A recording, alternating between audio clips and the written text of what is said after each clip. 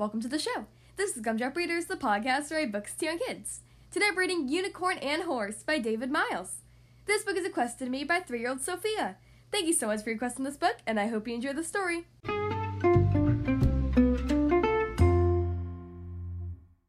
Okay, here we are on page 1.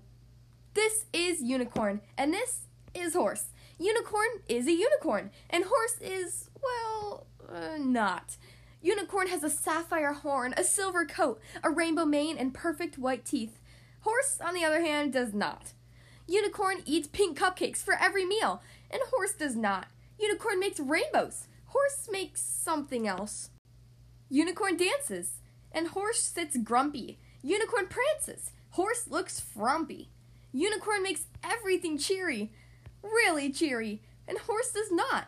Of course, all the animals love Unicorn. He has a horn for Squirrel to play ring toss. Bird lines her nest with his long, beautiful, soft hair, and everyone loves sharing his cupcakes.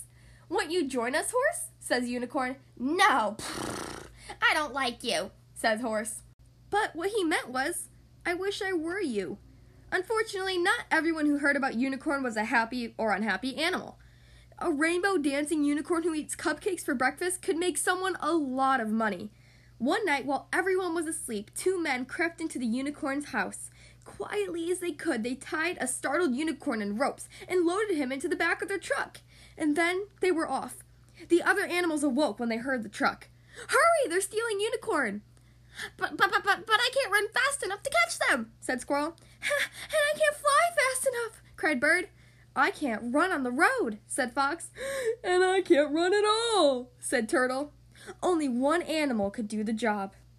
Horse thought, and thought, and thought, and then he ran, and ran, and ran, and he finally caught up with the truck. And with 6 great chomps of Horse's large teeth, Unicorn was free. "Thank you, Horse," said Unicorn. "You're welcome," said Horse. This is Horse, and this is Unicorn. Sometimes Horse eats cupcakes, and sometimes Unicorn eats hay. Sometimes Horse makes rainbows, and sometimes Unicorn does not. Horse likes races, and Unicorn likes ring toss. But most of all, they like each other. Horse and Unicorn are friends, and that is better than anything, even pink cupcakes. The end.